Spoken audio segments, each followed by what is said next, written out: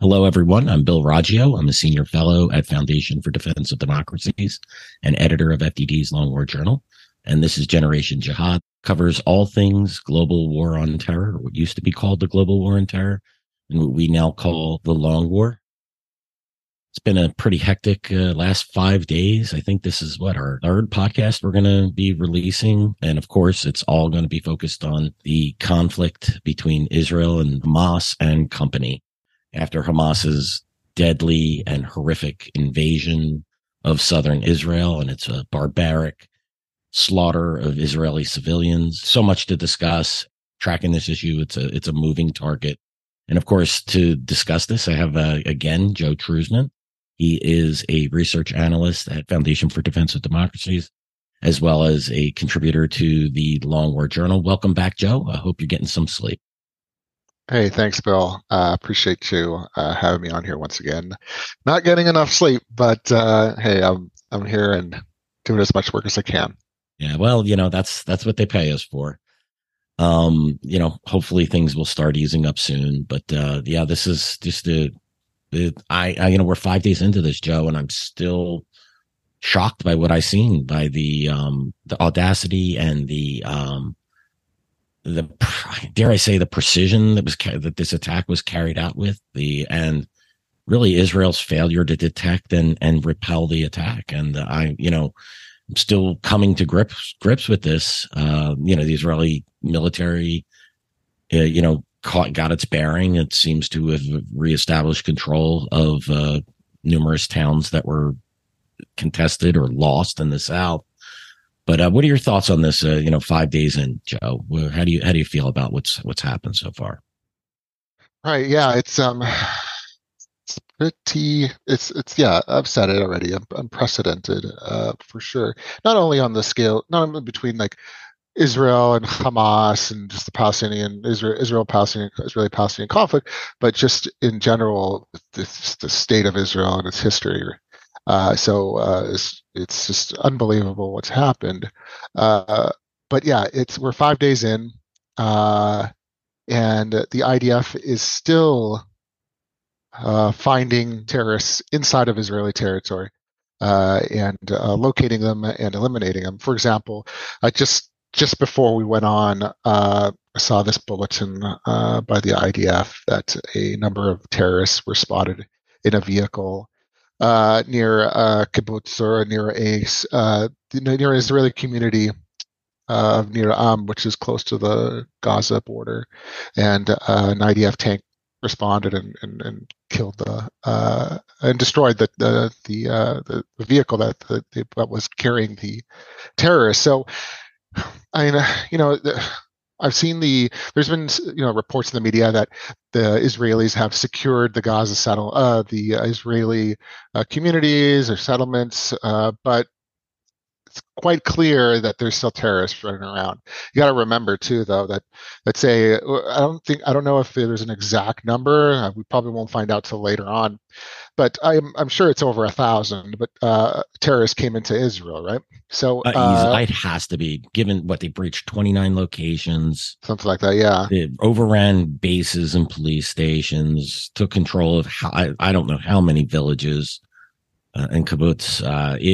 You just start putting that pen to paper, and you have to come over 1,000. I wouldn't be shocked if it was 1,500 to 2,000 that crossed that border. Yeah, it's crazy. And then it's as far as the deaths of terrorists, in previous conflicts, that I've covered, usually maybe dozens. Usually, 2014, I can't remember exactly. It was over 100. But this is going to be in the thousands of terrorists killed, especially if there's a ground war. I keep saying if there's a ground war, things like that. I've said it in previous podcasts, but it's just looking imminent right now. I think the IDF is just trying to set up. It's mustering its forces basically, right? So to get ready for this invasion. However, the thing is, you got to think about it. Like if since Hamas planned a lot of this, or planned this rather with other groups, of course, and and we could talk later about this, about Iran and Hezbollah, with Iran and Hezbollah. They prepared for what eventually would happen if they were successful, right? And they knew that the Israeli Defense Force would launch a ground offensive. So I have no doubt in my mind they are prepared for a ground invasion. Okay, so they have tunnels that they likely have ambushes set up.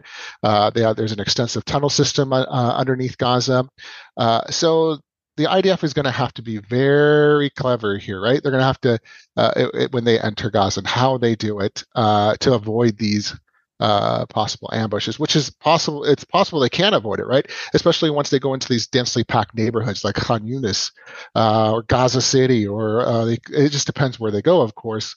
So, there's a lot that can happen, but as of now, no ground invasion.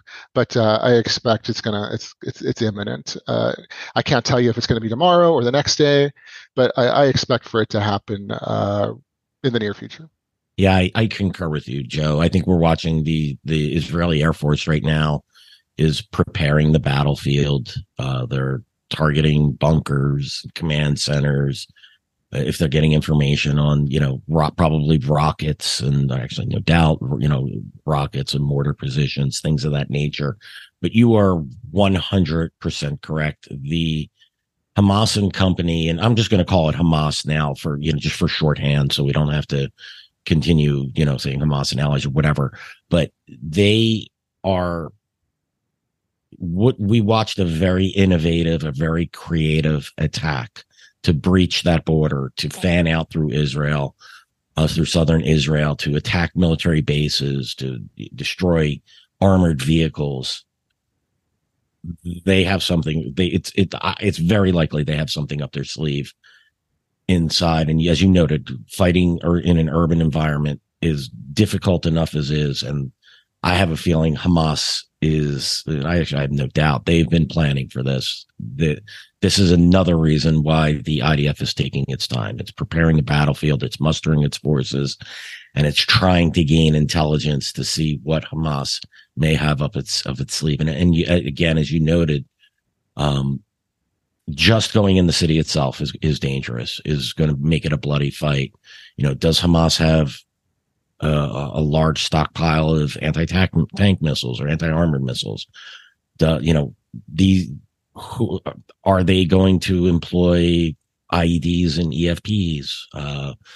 We could just sit here, we could speculate all day long. But the Israeli military has to think creatively here as far as what Hamas may be able to do.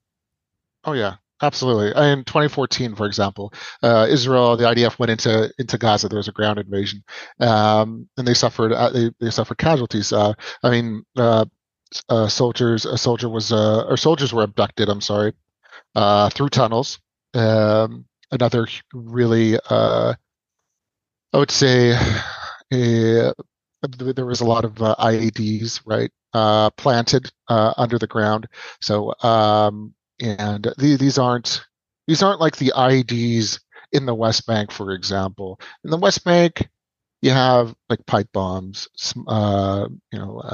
gas canisters, the ones that you attach to your barbecue, for example, fire extinguishers packed with gunpowder. That's what you see in the West Bank. That's what Hamas uses there in Islamic Jihad. In Gaza, completely different story. Completely different story. I wouldn't. I'm not sure I would compare it to stuff like you saw in Iraq, but as far as the sophistication and the level of lethality, it's the lethality of it, but or how lethal it is, but it's definitely a huge problem, and I think that's definitely a concern of the IDF when it goes in there. Yeah, if they start deploying Iraq, Afghanistan, Somalia, grade IEDs, that can be a very major problem. I suspect that might be what's coming here, but I hope not. I hope I'm really wrong about that. But there's just a lot. I would not want to be planning this operation. I would not want to have to go into this into Gaza. And Joe, you had said if they go here, if they go there.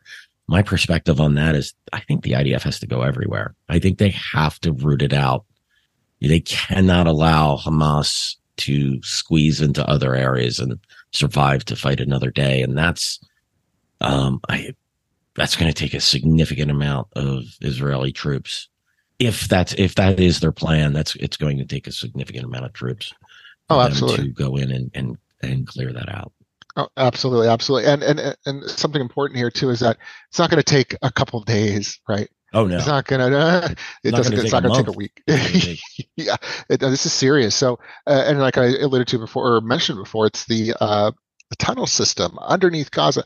It's pretty extensive. So I imagine they have command and control bunkers underneath in these tunnels rather, and a lot of their elite or elite fighters, commonly referred to as Nukhba units. They come out of these tunnels, so and attack IDF personnel if they're in the area. So it's going to take time, and then we can sit here all day and talk about it. Well, is the IDF going to occupy Gaza? What are they going to do? How long is this going to take? There's just a lot of questions there because it's what the IDF needs or is time, right? And I don't know if they're going to be able to get that time to reach their goals, their military goals, just because of international pressure, right? And that's always been an issue in conflicts, especially Israeli-Palestinian conflict. So we'll see. Yeah, that time always seemed to be a month. It's somewhere around 30 days before the pressure got. I remember was it 2006, 2007, the war with Hezbollah in the north. I remember saying way back then, I said, yeah, this will be about a month. I think it was 30 days right on the nose before they succumbed to pressure to end that one. And I think this is different. I think the internal pressure is going to trump any external pressure. Just given the magnitude of the attack, of the barbarity of that attack, that was, the Israeli people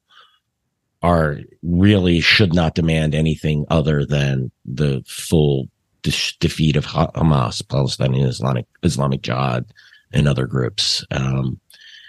We'll see. Time will tell to see if that actually happens. It's necessary.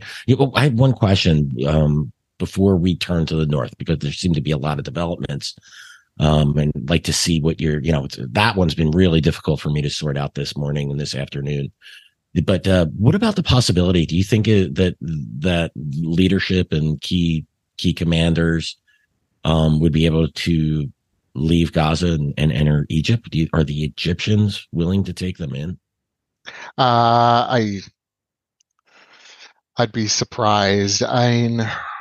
It's possible with some sort of political agreement, something maybe in return for hostages, like all of them.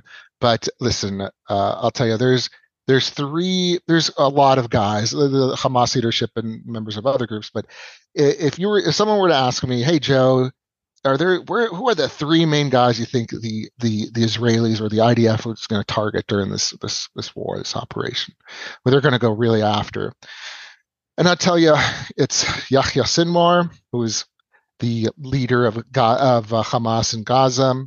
There are other leaders as well, but they live in luxury abroad in Qatar, for example. But anyway, besides that, then of course there's Mohammed Deif, who is he's the leader of the so-called military wing of Hamas, the Izz-al-Din al-Qassam brigades, and his deputy Marwan Issa. Those are the three guys I imagine that the Israelis are really going to go after. Mohammed Deif, they've targeted Mohammed Deif on several occasions, and quite a few occasions rather, especially in 2014. They nearly got him in 2014, but he survived the targeted assassination. So, but yeah, it's definitely three guys. I'm pressed to see the Israelis letting these three men, these three leaders of Hamas out of Israel. Because listen, again, we go back to it. There was no way these guys weren't involved in this operation to massacre Israeli civilians and abduct hostages.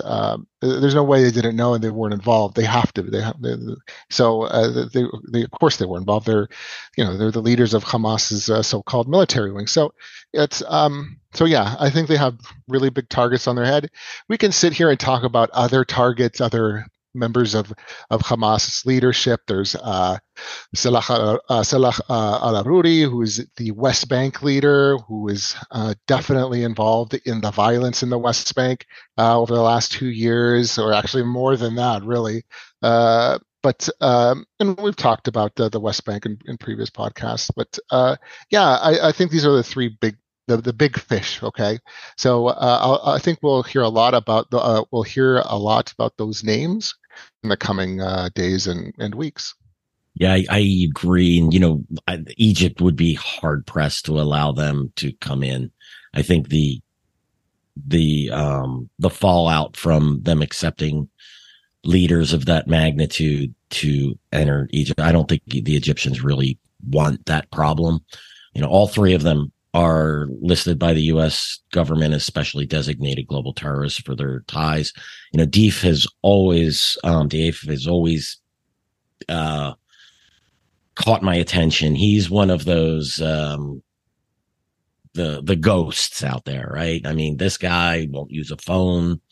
He never said to never stay in the same place for more than a couple of days. Now think about it. I mean, he's been wounded for 14, that's 9 years, and yet is still avoiding being tracked by the Israelis. That's he's not just some guy that's walking around. If he is indeed handicapped like he's as to be described, that really narrows down the possibilities for Israeli intelligence to try and track him. And this guy involved in suicide bombings from the 1990s on. He, I believe he, isn't he the guy they said that made the Qassam rockets? Is that correct? Something like that. Yeah, he was involved in that, I believe. So, but you know what? The interesting thing is, I hate saying this, but I wonder if he's still even in Gaza. I mean, I know it may sound funny to people, but there's ways to smuggle people out, right? So, I mean, it's possible he could have been smuggled out through, let's say, through Egypt, right? Yeah, he is handicapped as far as because due to the previous airstrikes against him, but it's possible, and because during war, especially during conflict, Hamas leadership just hides. Like most of them, especially the top ones, like the ones that we mentioned, they hide, of course. And so yeah, but it would not surprise me if he was out and didn't even live in Gaza anymore. But I mean, that's just speculation. I don't have anything to. No, it's certainly possible, Joe. It's it's worth discussing. He could be in the West Bank. He could be in Jordan. He could be in Syria. He could be in Lebanon. I would doubt he's in Egypt at this point. Now, didn't he release a statement on the first day? Oh yeah. He released a statement. He a lot of what I'm seeing, at least the conflict, the response, the rockets and the Israeli response, it's very similar to previous conflicts, especially the one in 2021. But the interesting thing in here is that in 2021 he was more active, and what I mean by that, Dave, that is, excuse me. He would publish statements regularly, and it was more a psychological type of I guess you could call it psyops. Like a finger in the eye to the Israelis. Yeah, exactly. He would say something along the lines of, and they would publish this on, Hamas would publish this on, let's say, like Telegram, for example, because they know that the Israelis are watching, and that everybody else is on social media watching out for statements. He would say things like at 9, or his spokesperson, they would say, they were very, and I hate saying this, but they were very good at this. They would say at 9 p.m. Tel Aviv will be bombed. All right. and then they would go through with it. Okay, and then this would be repeated over and over and over and over. So those type of statements we would hear, or in 2021 as well, right before the war or the conflict kicked off, he made a statement. He said, if the Israelis do not do this, and that, there we will respond. And 2 hours, 3 hours later, there were rockets against Jerusalem, and that kicked off the 2021 Gaza conflict. So anyway, but I don't see that.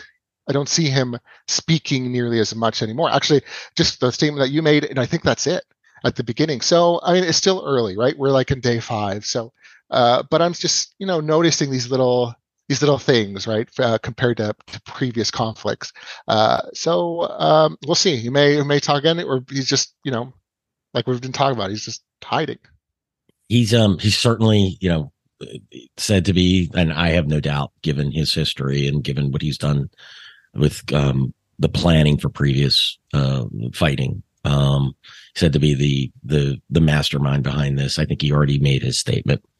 But yeah, maybe, and they may be looking at operational security for to limit the exposure that he has.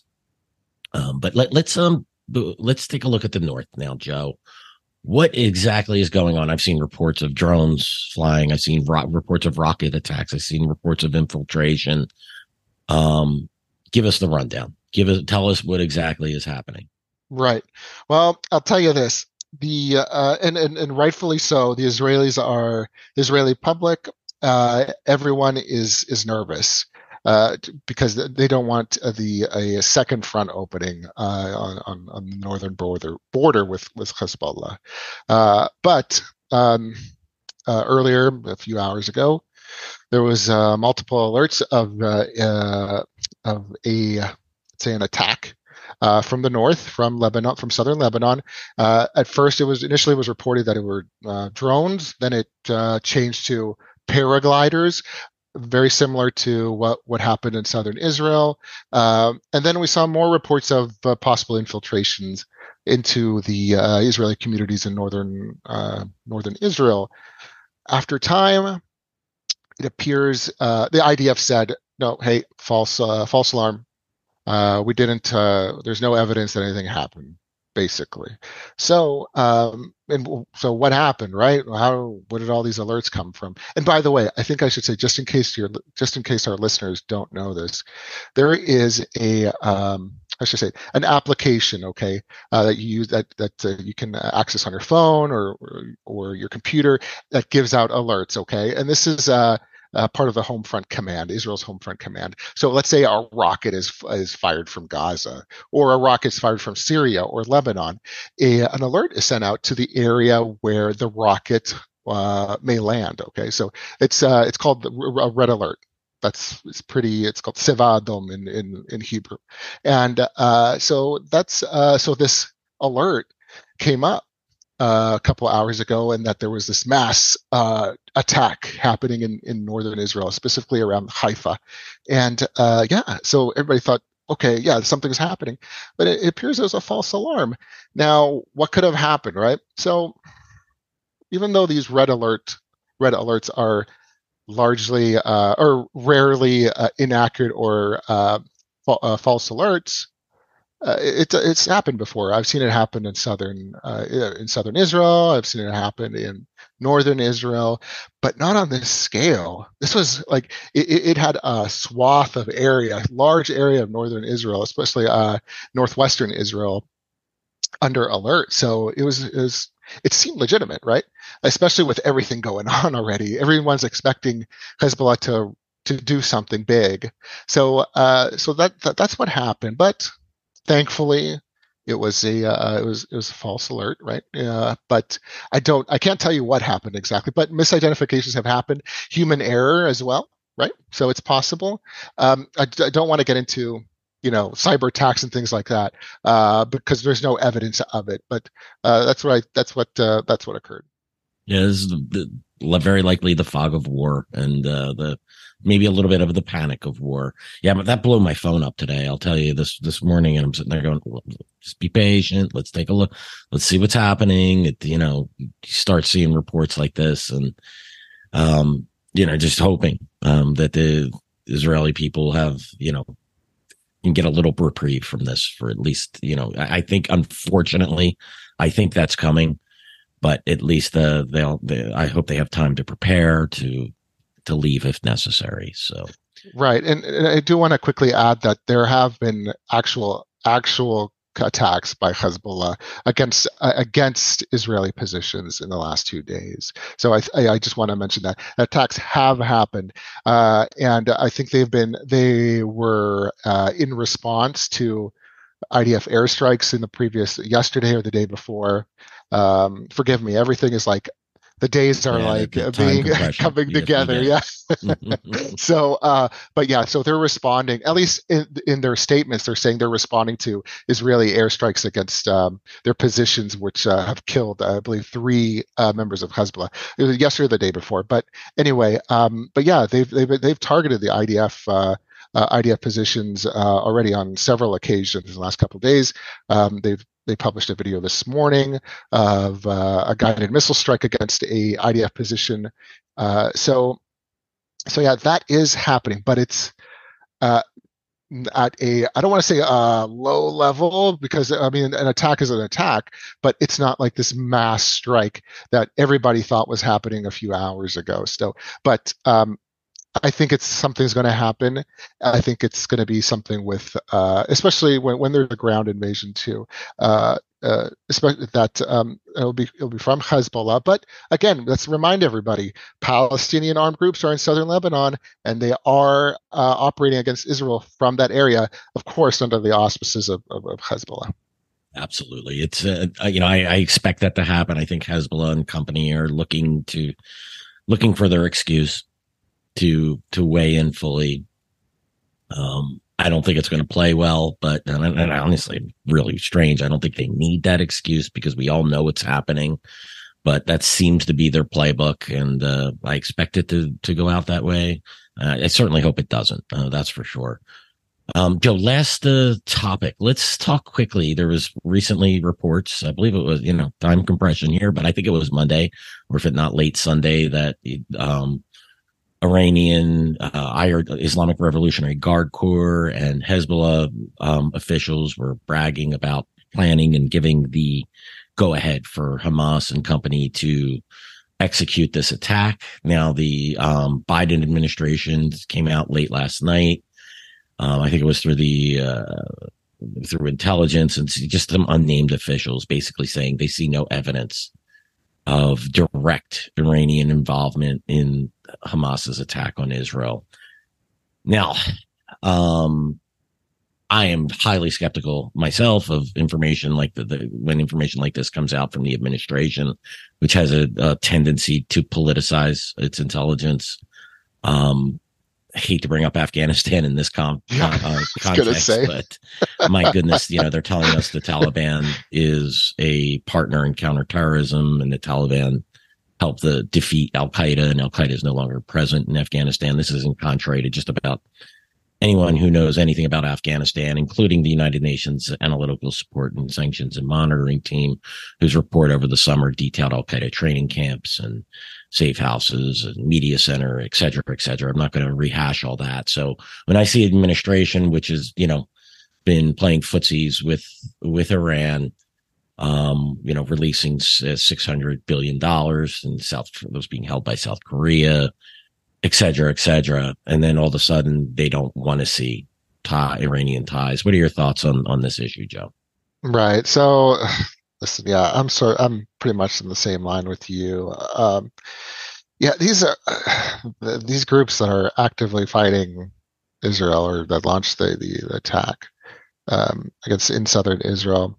Some of them are Iranian proxies. They take direction from Iran. Okay, especially the big one, Islamic Jihad, that's an Iranian proxy, and there's just so much evidence out there that and again, I mentioned this in the previous podcast that, and we've even highlighted this at Long War Journal countless times. We even have a visual on it showing the evidence of this that we published back in July. So that all these armed groups surrounding Israel, there's 19, at least 19 of them, right, in Gaza, West Bank, Lebanon, Syria, some of the Iraqi groups operating in Syria, they all tied to Iran, right? They're a proxy or they receive backing from Iran, either through funds or through arms. So I'm sorry, but something like this isn't just an attack of this magnitude. Can't be pulled. I don't think it can be pulled off by Hamas alone without the help and the backing it needs from a major state sponsor like Iran, right? So, and then we're seeing also, I think it's important to note that I'm seeing a lot of, I don't know, you call it encouragement. These groups, a lot of these groups, especially the Iraqis, we published actually several articles today on Long War Journal about Iraqi groups backed by Iran, of course, that are threatening Israel. And not only are they threatening Israel, they're threatening the United States. That if the United States joins in the conflict in Israel, that these groups will attack American bases in the region. So, it's I think the evidence is all there. It's just for whatever reason, officials don't. It's like Joe. It's like they want it. the selfie. Yeah. The head of the IRGC on the Right. border with Gaza as the walls breached. And even then, I think they'd say, well, no, it might be a deep fake. Right, yeah. Yeah. It just doesn't make sense. I just don't, basic logic, Palestinian Islamic Jihad, right? That is an Iranian proxy by all definition, right? They take their marching orders. They participated in this operation. Does anyone who understands how this all works think that Islamic Jihad just go willy-nilly participates in an attack of this magnitude without some type of approval? Right. Just from that respect, right? Like we can go on and how all these groups are built, but like to me, I'd look at just that one, Hamas is receiving aid from Iran. Do you think like after an attack like this, it's going to be really limited on its external support? Do you think it would want to alienate them by doing something that they didn't approve of? It seems that using basic logic and to be a high level official in an administration, you just have to turn off your critical thinking skills, and that's what we're witnessing. I just don't know what evidence. And by the way, you talk to people in the business and they'll sit there and tell you they're just shaking their heads right now, going, I don't know where this is coming from. This isn't what we're seeing. Right. Oh yeah. No. Absolutely completely agree with you. The data is there, and yeah, it's just this mind-boggling sometimes. I mean, some of the one group that was part of the infiltration into southern Israel. They're the Popular Resistance Committees, which has a long track record of terrorism against Israelis and Americans. They have their logo is like a carbon copy of Hezbollah's. Like their flag. I mean, I'll show you one day. You'll see. Oh, no, like, you don't have to, Joe.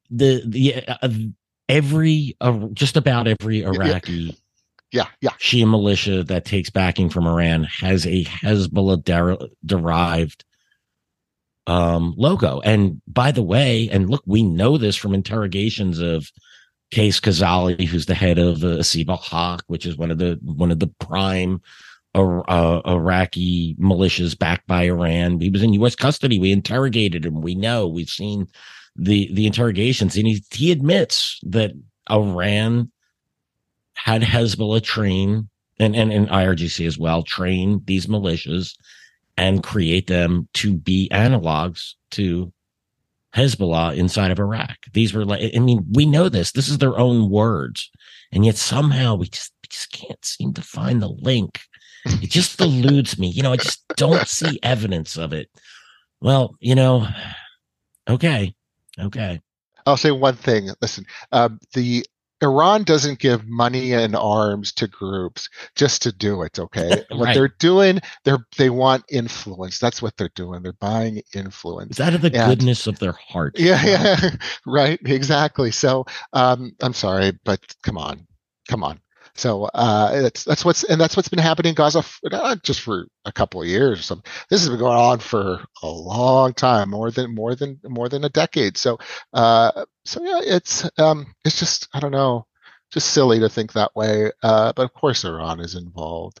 So I don't know. It's Maybe the the opening scene in The Godfather where he does the favor for the Godfather does the favor for the Undertaker, and one day he will ask him something in return, and Right, that's what we're looking exactly. at, right? Exactly. I mean, essentially, yes. That's unfortunately, but yeah. So, and we'll see more. I think after this is all over, uh, hopefully more people will be convinced, right, of Iranian involvement.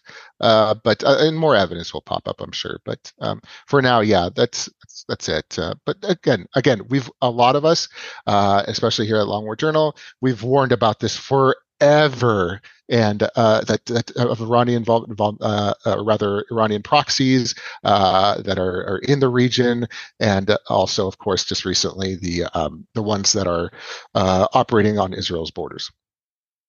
You well said, Joe. Yeah, this is those Iraqi. Look, we all know what Hezbollah is. We all know what Hamas is and Islamic Jihad and popular resistance committees. But like those Shia militias coming from Iraq, that's the one that's been warning about this and it's just fallen on deaf ears.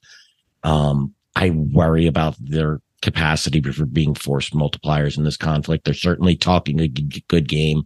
They spent time in Syria fighting the Islamic State and fighting against Al Qaeda and fighting, against other groups inside Syria. They have a foothold there. If they really can help expand this war beyond Hezbollah, beyond the war that could come from Lebanon. One you said something, that hopefully the facts come out and people recognize it. One of the things I've learned doing this is once people have made up their mind on this, they've closed their minds. In our industry, people refuse to accept the fact that Iran has sheltered Al Qaeda leaders and does so to this day, that Iran has provided significant aid to the Taliban. How often are we told, well, Shia and Sunni can't work together? Well, what about Hamas, Sunni Hamas and Shia Iran? And so, I think people just tend to harden their attitudes, but maybe we'll get lucky this time, Joe. Maybe. I can hope, right? Yeah, we can all definitely hope, but yeah, I wouldn't hold my breath really, but Definitely not. Joe, thanks again for joining us today. Get some rest. Obviously, our thoughts and prayers to the Israeli people and also to the Palestinian people who have to live under the yoke of Hamas and who brought what is to come on them. They don't deserve this. They deserve better. So all we can do is we can hope and we can pray. Joe, thanks again for joining us. Yeah, absolutely agree with you, Bill. And thank you for having me on again. Looking forward to some more podcasts as things develop. Oh, real soon, Joe. You know it, right? I'll catch you Friday, I think. All right, sounds good. Excellent, Joe. Have a great one. Thanks, everyone, for listening, for joining us for today's episode of Generation Jihad. Quick reminder, you could find us on YouTube, Apple, Spotify, and anywhere else you listen to podcasts. Make sure you subscribe and leave us a review, preferably a positive one, but only if we earned it. Thanks again. We'll see you all again soon.